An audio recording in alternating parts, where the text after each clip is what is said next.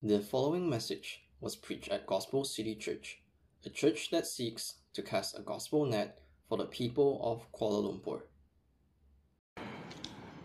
Thank you, Denise and David. It's not every day that you get to hear 4 chapters of Scripture read out word by word. That's quite something. So, good morning. I hope that you've had your coffee this morning because we're already 20 minutes in. We've read 4 chapters, and you're going to need all your concentration about you if we're going to glean lots from this. All right, so yeah, by the way, my name's Yi Khen. I'm a covenant partner here at GCC, and I just want to say if you're here for the first time, you're very welcome. We're very glad to have you, or even if you've just been visiting us a couple of times, whether you're in person or online, just know that we're glad to have you. Welcome to our little family. Okay, so let's get right into it. We have a lot of material to cover. All right, and I'm going to pray in a second, but let me just catch us up. So we're pressing ahead in our Genesis series, and it's called But God. But before we dive into our chapters, let's see where we've been, right? So it wasn't so many chapters ago, in Genesis 37, that we zoomed into Jacob's family and were introduced to Joseph, right? He's a son who's favored by Jacob, and he's a spoiled brat, basically.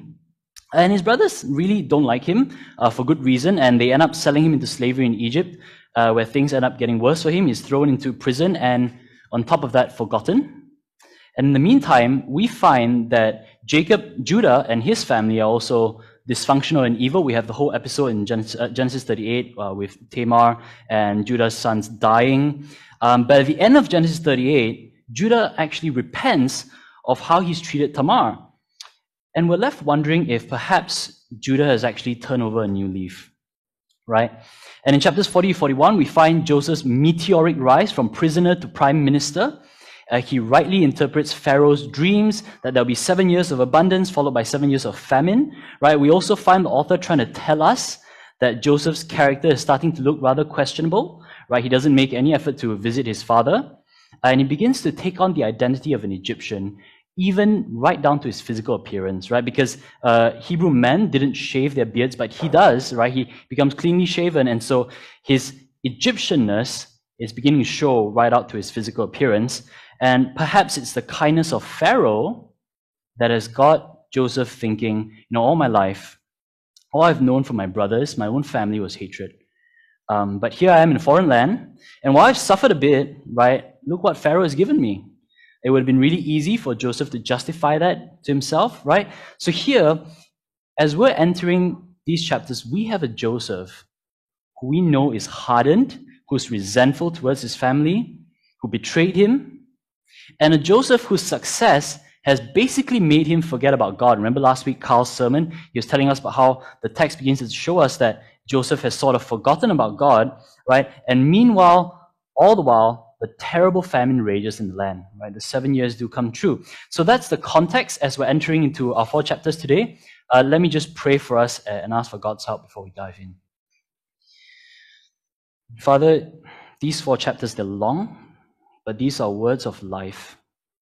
And we want to have life and have life to the full. So as we come to your word, I pray that, Spirit, will you help us?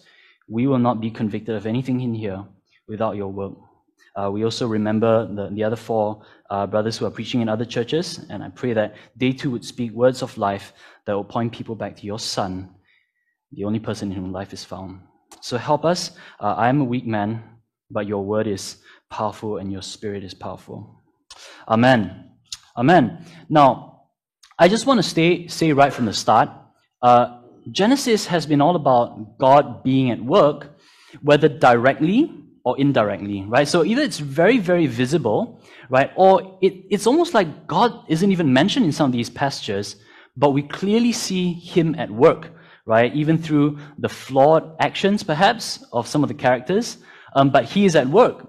And in this passage, it's no different, right? We don't see any direct intervention, but we have characters who reference God, who recognize the work of God in what's happening. And so let's start from the end. If you look at Genesis 45, at the end of this reconciliation, what Joseph says is, he says, God sent me here before you to preserve life. So if we start with the end and beginning, we know right away that what happens in this passage is God's orchestration. It's not an accident. It's not pure coincidence. This is God at work.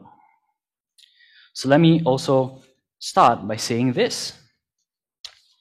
Have you ever watched an artist at work? Well, it's usually a really amazing experience. All right? The artist starts with a blank canvas, and they begin with a few brush strokes here and there that seem quite random. And you kind of have no idea what the picture is going to turn out to be. But if you just stand there and watch, and you see how it begins to form, everything begins to make sense. And then right at the end, you find yourself staring at a beautiful painting of a mountain range, a skyline, or someone's portrait. But you couldn't tell the end from the beginning. You wouldn't tell. You wouldn't know. And that's a bit like our passage today. Each of the chapters has their own set of principles and lessons, but as we look at them all together cumulatively, what we see is a painful but beautiful story of reconciliation. So what we're going to do is basically storytelling. We've got a lot of material. I'm going to take us through the chapters with their own set of emphasis, and I'll point out applications along the way, but at the very end, we're going to tie it all together and see how God works to bring about reconciliation that this fractured family needs. And it's through that reconciliation that becomes the vehicle through which the covenant line will be saved. So we're going to look at the architecture of reconciliation, and we'll look at three things. Firstly, confrontation in chapter 43, transformation in chapters 43 and 44, and reconciliation in chapter 45. So confrontation, transformation, and reconciliation. Let's start with confrontation. At the end of Genesis 41, the famine has already begun. But because Joseph knew that was coming, Egypt had already stored up grain, right? But elsewhere, things were much, much bleaker, right? And chapter 42 opens with Jacob telling his sons to head to Egypt to get grain that they may live and not die. Immediately, we're confronted with a desperate life and death situation. Right? Jacob's looking at his grain, he's looking at his supply of food, and he sees something there, but he knows it's not going to be enough. Jacob's saying they're so short of food, if they don't get grain from Egypt, the whole family is dead. And so here, it's not just one or two members of the covenant line who are in danger, right? The entire covenant family is in jeopardy from the threat of famine. Their only hope lies in Egypt's stores of grain. But as the brothers set off to Egypt, right, we're meant to get a sense of dread. Because in verse 2, Jacob instructs them to go down to Egypt, and in verse 3 we read, the brothers went down to buy grain in Egypt, and what Jacob says is, go down to Egypt. And we've seen, haven't we, that all throughout Genesis, Moses uses the language of descent to signal to us, to the reader, that something's about to go wrong. Something's about to go wrong, and we have this sense of dread. What's going to happen to all the brothers? Because we've seen it all, haven't we?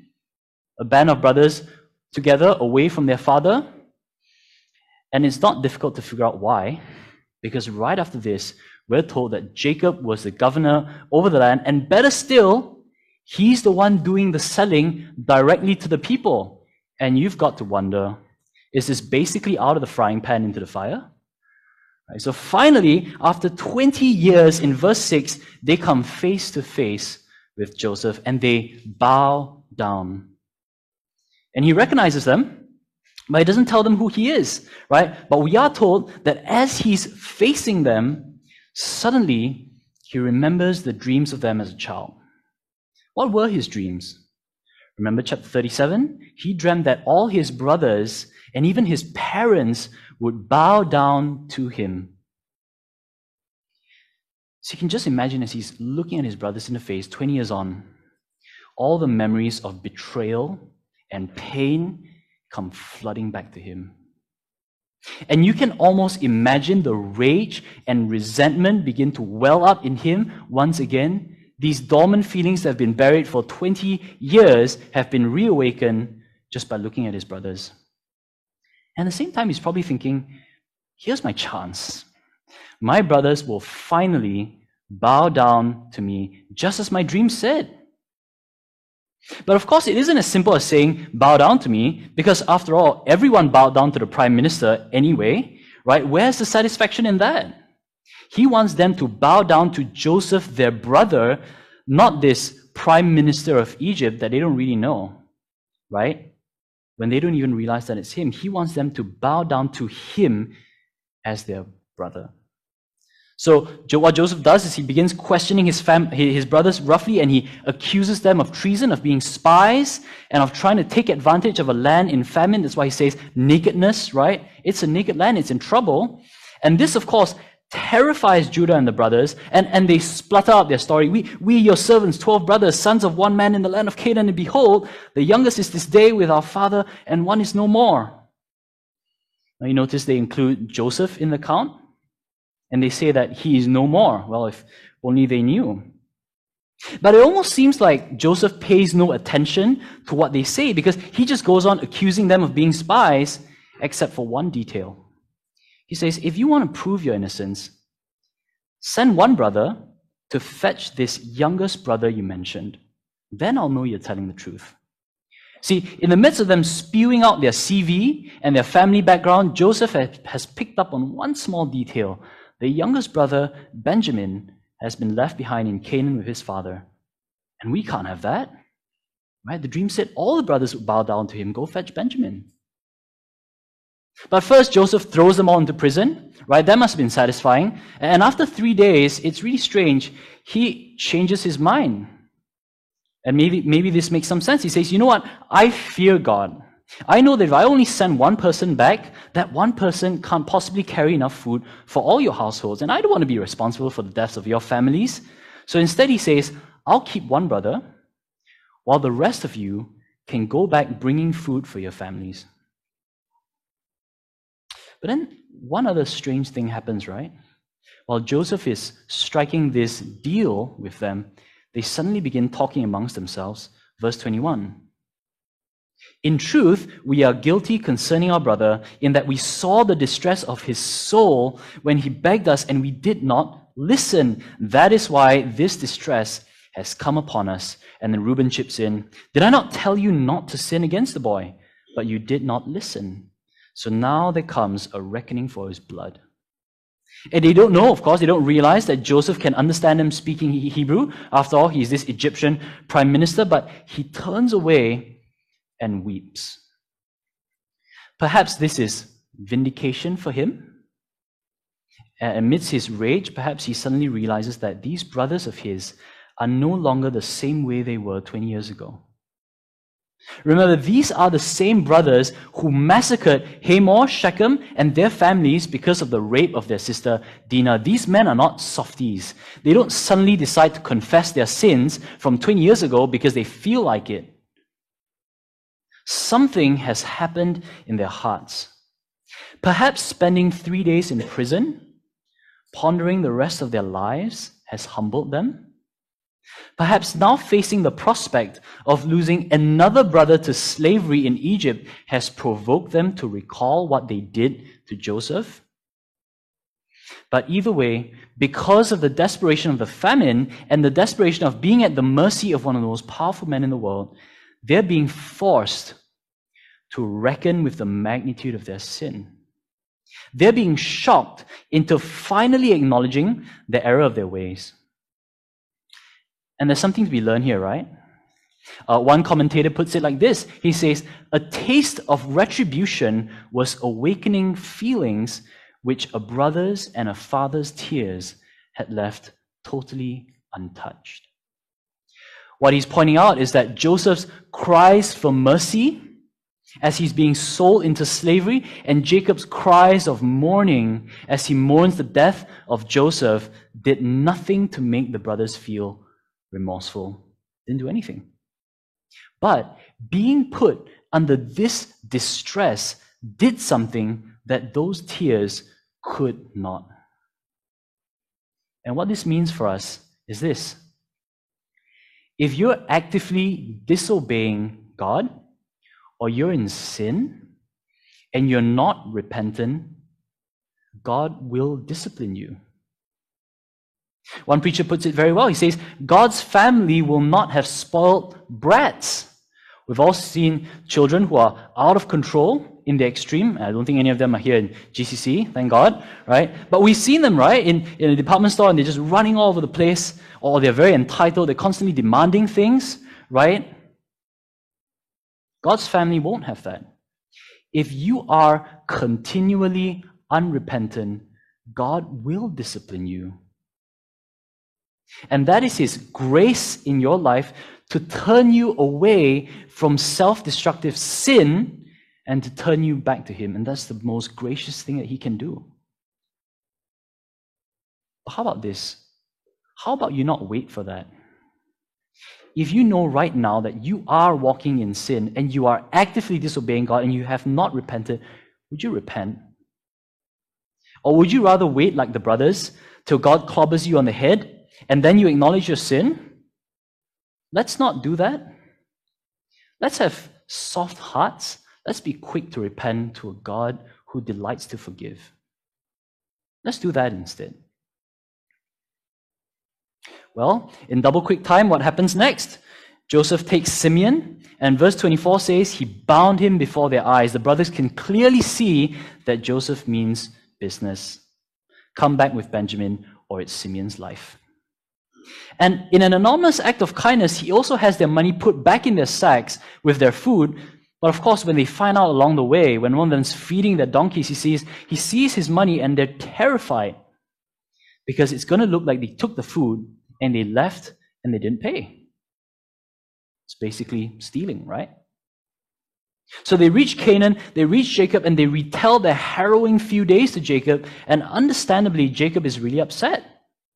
Right? He thinks that Simeon's probably dead because the brothers, it looked like the brothers stole from Joseph, and he's probably executed Simeon already. And now the brothers want to bring Benjamin back to Egypt in order to get more food. Now remember, Benjamin is the only other son from Jacob's favored wife, Rachel. And Jacob cannot bear the prospect of losing the last of Rachel's sons. But that seems to be the only option here, doesn't it? So what we've learned is how desperation induced by the famine is used by God to confront the sins of the brothers from years ago. And we ought to recognize God's discipline upon us and be quick to repent. And as we head into Genesis 43, we're left wondering what happens when the food runs out. Will Jacob allow Benjamin, this treasured last son of Rachel, to be brought to Egypt? Well, let's find out. Let's look at transformation in chapter 43 and 44. As we said, just as we said, verse 2, the food runs out. And now, like it or not, they have to go back to Egypt. Once again, it's the grain stores of Egypt, which is their only hope. So Judah uncomfortably raises the topic. He reminds Jacob once again that there'll be no food unless Benjamin comes along to Egypt. And Judah even steps up to bear the blame should Benjamin not make it back to Canaan. And this is really crucial. Remember at the end of chapter 38? We said Judah seemed to be turning over a new leaf, but we didn't quite see how that fleshed out. Right? We didn't quite see to what extent he changed. Yet here, it seems like he's actually willing to put himself on the line as a sort of guarantee of Benjamin's safe return. So it seems like he's not the totally self-centered guy anymore that we saw in the earlier chapters, who would sell his brother for 20 shekels of silver. But still, the question remains, is Jacob willing to risk the life of the last of Rachel's sons? Well, the truth is, he doesn't really have a choice. It's that or the whole family starves to death, and he sees this. So what he does is he takes every measure possible to ensure the safety of Benjamin's life. Don't you find it funny that in the middle of a famine, we read in 43:11 that he gives the brothers food to bring back to the Egyptian prime minister? That's how much he loves Benjamin. In the midst of a famine, he would offer food to guarantee Benjamin's life. And so the brothers set off to Egypt one more time. Let's stop for a second and think. Can you imagine what the mood would have been like on that journey? They don't even know if Simeon is still alive. And this Egyptian prime minister Probably thinks they're thieves. How do they know they won't get executed the second he sees them again? Well, the truth is they have no idea and they have no choice. They must go to Egypt, right? Jacob's prayer to send them off in verse 14 captures the emotion quite well, I think. If I'm bereaved of my children, I am bereaved. This is a family caught between a rock and a hard place. Death by famine or death by prime minister. Well, then, can you imagine the surprise of the brothers when they reach Egypt? Right? Does the prime minister take a sword to their necks? No. Rather, Joseph invites them into his house, which must have been very grand, right? The business of buying and selling provisions probably happened in a public area. So to be invited back to the prime minister's house was probably really confusing, right? Of all the thousands and thousands of people in Egypt, why have they been chosen? Right? It's so surprising that they suspect, maybe the prime minister had us brought here, right, just to have us punished, right? It's not satisfying enough, in the public square, right? Probably to kill them fast, right? Maybe he wants to kill us slowly at home, right? And so what do? They rush to recount the whole story to the steward, right? If this is the last shot at life, right? If what comes next is they come upon us and they want to take our donkeys, this is our last chance, right? Just tell our story, right? Of how they didn't mean to leave with their money and they just found it in their sacks, right? There was no bad intention. It's all just a misunderstanding. But the steward replies with a very unique reply. And you can almost imagine the steward giving a little smile as he says, "Peace to you, do not be afraid. Your God and the God of your father has put treasure in your sacks for you. I receive your money." And one almost wonders how this Egyptian servant learned to talk like a Hebrew. Your God and the God of your father? That's how a Hebrew would talk about God. And it's almost like a Hebrew person taught this Egyptian what to say. And so in just a span of verses, the brothers begin to find more unexpected and pleasant surprises, right? Simeon is brought out. He's still alive. Not only that, but they've been invited to feast with the prime minister in his home. In a matter of verses, the brothers have gone from expecting death to, in the middle of a famine, being invited to feast in the house of the ruler. And if you're sharp and that begins to sound very familiar to you, perhaps, right? In verse 29 and 30, we read that upon seeing his brother Benjamin, Joseph hurried out. Why? For his compassion grew warm for his brother, and he sought a place to weep. And yet, after he finishes his good cry, Joseph once again puts up his facade, and he controls himself, the text says, doesn't let anyone see his emotions, and he goes back out and he orders the food to be served. What's going on here? Why this, dual face? Here's a man caught between two great and powerful emotions. On one hand, he feels the resentment that he's kept for 2 decades. And on the other hand, he's beginning to realize that his brothers have changed. And he's finding it really difficult to find any reason to hate them now. They had the chance to leave Simeon behind to save their own skin, but they didn't. They came back. Right? Sure, they needed food, but they remembered their brother. Well, let's press on. The food is served, and they all drank and were merry, a party with the prime minister himself. And you can almost feel all the troubles and worries fading away.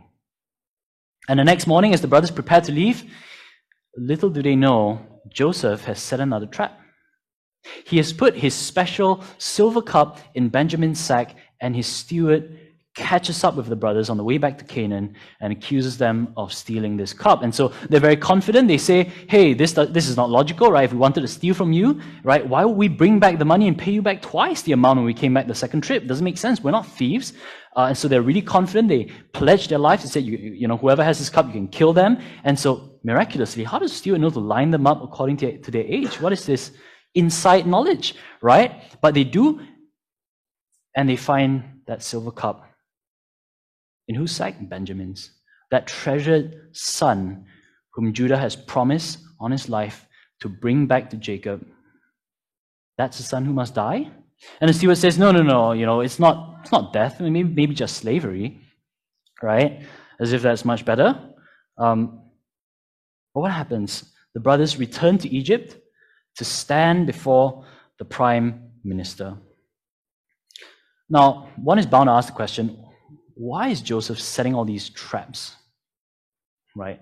Like, what's the sense in this? Well, it could be that because they're both sons of Rachel, maybe Joseph feels closer to Benjamin and he especially loves him.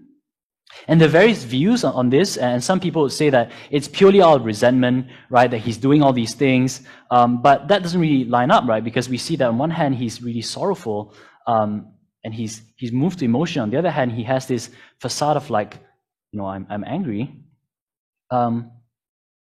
Maybe he doesn't hate his other brothers as much anymore, and maybe he doesn't want to punish them, but he does love Benjamin particularly enough to keep him in Egypt where there's food. Maybe that could be it. But the brothers return to Egypt, they stand before the prime minister, and no sooner has Joseph said a sentence when Judah steps up to plead with the prime minister. Right? He doesn't even try to logic it away anymore. He just accepts the guilt, and he tells the story from the beginning, how Jacob didn't allow them to bring Benjamin at first, and how they had to bring him in order to get food, and how Jacob could not possibly bear losing the last of his sons of Rachel. He'd probably die from his grief. And finally, Judah ends with recounting the promise he made to Jacob to bring Benjamin back safely. Let's read from verse 30.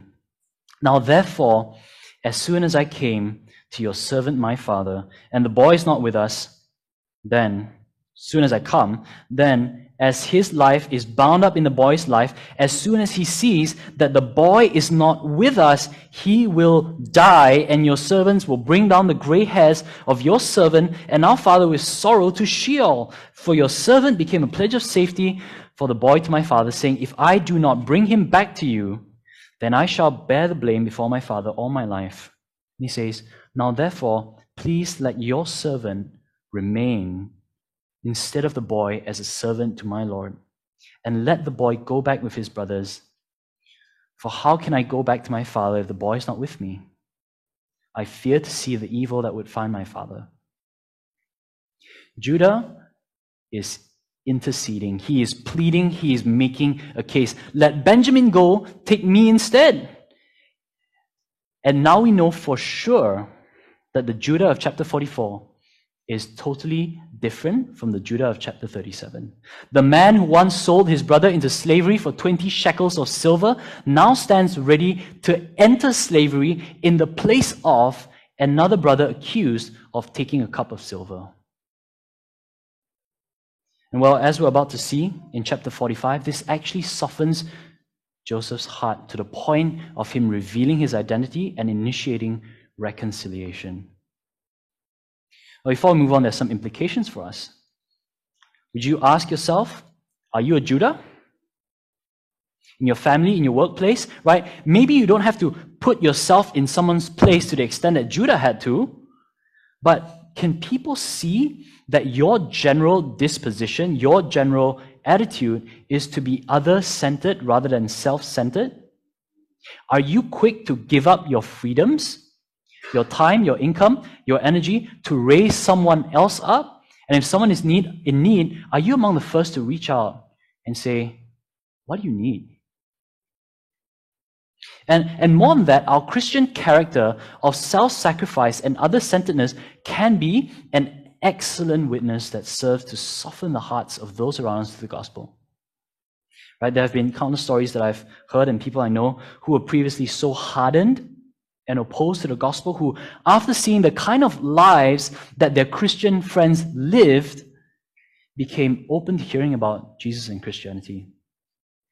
And that's because Christ-like sacrificial lives show that Christianity and Christ are not just true, but beautiful. Because it's really easy to tell a set of facts. It's not so easy to make them beautiful. But if we live Christ-like lives, we make the gospel beautiful.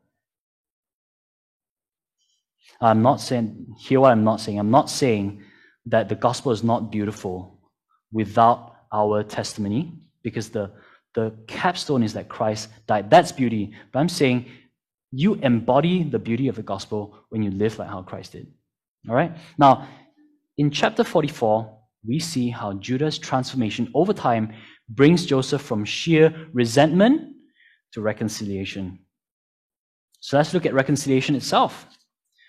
What happens next? Joseph cannot hold it in any longer. He tells all the servants to leave, and he cries. In fact, he cries on the neck of each one of his brothers, and he cries so loud that the other households could hear. "I am Joseph," he says. I should say he cries out. And for a moment, his brothers stand terrified, right? Because this man in power turns out to be the very brother they sold into slavery. But that terror quickly fades as Joseph reassures them that he means no harm. He bids them come close, and they all embrace. And the effect of this is that even Pharaoh himself hears of Joseph's brothers coming, and he instructs that Joseph's family be taken care of, right? Verse 18-20, he says, "I will give you the best of the land of Egypt, and you shall eat the fat of the land. And you, Joseph, are commanded to say this, do this. Take wagons from the land of Egypt for your little ones and for your wives, and bring your father, and come. Have no concern for your goods, for the best of all the land of Egypt is yours." Judah's intercession has brought Joseph from resentment to reconciliation, and now the entire covenant line is preserved out of the threat of famine. Now, is that a coincidence? That is God at work. Let's bring it to today. Reconciliation isn't just a Genesis 42 to 45 problem, is it? Right? When was the last time you got angry at someone? Did you have a big argument? Or maybe you didn't get that upset, or you just got a bit annoyed. Right? The person just got on your nerves, said something you didn't like, or said something in a way that you didn't like. Or maybe you're not that type. Maybe you're the kind of person who keeps it inside. You're warm on the outside and volcano on the inside. So even better, the other person doesn't even know that something's wrong. When was the last clear memory? Was it a friend? Was it a family member from years ago? When was it? Was it last month? Was it last week? Was it yesterday? Or maybe for some of you, it was this morning. But of course, it's Sunday. So once you reach the 9th floor of KL Eco City, right, the unspoken peace agreement kicks in, and we're all smiles, right? We'll deal with it tonight. But I'm sure we can all remember a time of anger and resentment. Can't we? And can you remember the feeling of that bitter discomfort while your anger and resentment persisted? And you could almost feel tangibly the gulf between you and the other person, right? Even if you're sitting next to them.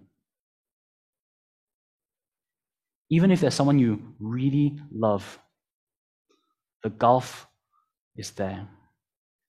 And by the way, some of you have been really hurt. Maybe it was a church. Maybe it was other Christians. Maybe the very people you thought would be Christ-like acted in a very opposite way of being Christ-like towards you. Maybe it was things they said to you, or maybe it was things they said about you behind your back. The demand here for reconciliation is not that you just flick a switch in your heart and say, "Oh, that's okay, we're all good now." Right? No, we're not saying that reconciliation is not painful. How do we know that? Do you notice how this story is so full of tears and pain? The characters are not black and white. There is no utterly good or utterly bad person here. We have real human beings struggling through the real tides of emotion. The Bible is a very real book. The Bible doesn't run away from the fact that there's real pain and real hurt. Joseph cries 7 times. And if you want to count each time that he cried on his brother's neck, much more than that. Reconciliation does, however, bid us to extend forgiveness even through that pain. There will be tears. But that should not stop us from pursuing reconciliation. And we see that God here works through reconciliation. It is through reconciliation between human beings that the covenant line continues and the covenant line is saved. How could we ever say that reconciliation is not worth pursuing? But you're probably wondering, well, I know a lot of words. I know forgiveness. I know reconciliation. What's the difference? Right? Jesus in the Beatitudes calls us to be peacemakers. Reconciliation leads us to peace. But I love what Paul says in Ephesians 4:32. Paul writes, be kind to one another, he says to Christians. Be kind to one another, tender-hearted. And here it is, forgiving one another as God in Christ forgave you.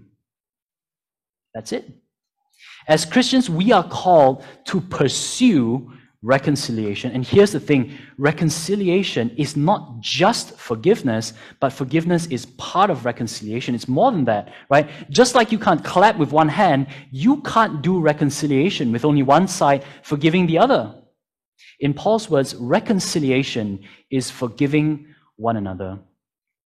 Or if we look at Genesis, the posture of reconciliation is an embrace.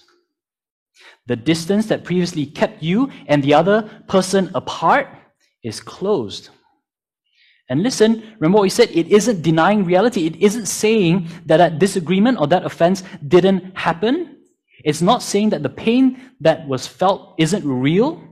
It is choosing to not let it block your vision of the other person and continue to keep you apart. That's what reconciliation is. But let me tell you something you already know. That's incredibly difficult. Because if you're like the brothers in Genesis 42, unrepentant and remorseless, I'm sure we all say, yep, that's me at one point or another, you're never going to reconcile with anyone. Because if you can't see the error of your ways, you'll never accept forgiveness from anyone because you say, I don't see why I need forgiveness. Right? To your mind, you're never in the wrong. You can never be brought to an awareness that you've done something wrong. So you're never going to be able to say, thanks for forgiving me. You can't do it. And on the other hand, you'll never extend forgiveness to anyone because once again, in your eyes, you're never ever wrong. So you don't ever have to apologize to anyone. Why do I have to apologize? I'm never wrong. And yet, we reach the New Testament and we see that Christians ought to be the premier example of reconciliation. Peacemaker, Jesus says. Why? Because we take lots and lots of counseling and conflict resolution classes? No.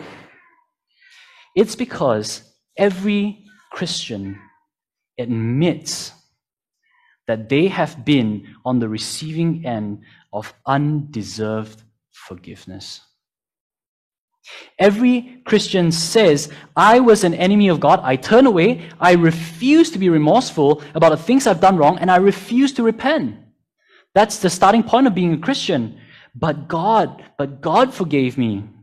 He chose to look over the things I'd done wrong, not that they didn't happen, but He chose to look over them. He saw me. He chose to reconcile me to Him. He chose to embrace me and love me in spite of my flaws, in spite of my sin. And therefore, Christians draw from a totally different capacity for reconciliation. Because it's not rooted in whether we feel forgiving at that moment. It's rooted in God's forgiveness of us. But that leads us to perhaps the biggest question, right? How do you know you're totally reconciled to God? Not just that words have been spoken, but that you are in an embrace, that the distance has been closed between you and God.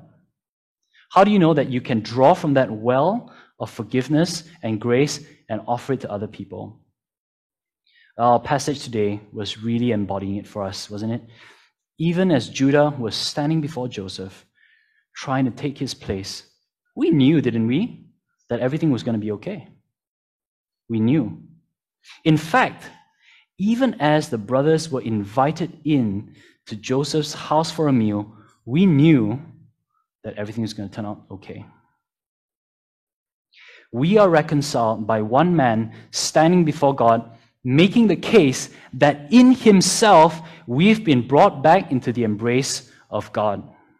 The case that Jesus makes before the Father is, Father, in their place condemned I stood, so that now and forevermore they may never again fall under condemnation, but only experience fellowship with you. And each week we celebrate that with a meal. Sound familiar? The fact that we are called friends of God rather than his enemies.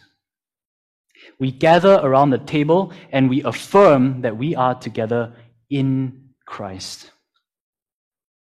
In Christ, we have the embrace of God, and therefore we can freely embrace others in reconciliation. And look, I know that sometimes reconciliation just isn't possible. Sometimes that person might just never speak to you ever again. I've seen it happen in my own family. But at the very least, would you resolve to forgive those who trespass against you? And if it's someone who's not a Christian, your willingness to work toward reconciliation will be a beautiful and powerful and painful testimony to the beauty of the gospel and its capacity to change the world, person by person, relationship by relationship.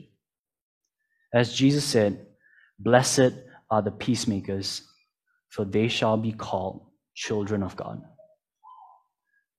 Let's pray. Father, these are words of life as we see how we have been reconciled to you. I pray that we won't just reflect on this as an intellectual exercise, but Spirit, I pray that you would take it and plant it deep in our hearts so that in the weeks to come, we would draw from the well of the knowledge that we have been forgiven and reconciled in Christ, that we are in your embrace. The distance has been closed, and now we can close the distance with those who trespass against us, or we have trespassed against. I pray that we would be humble, teachable, that we would repent. Help us, Lord. Amen. Thank you for listening to this message. We invite you to learn more about Gospel City Church at gospelcitychurch.my.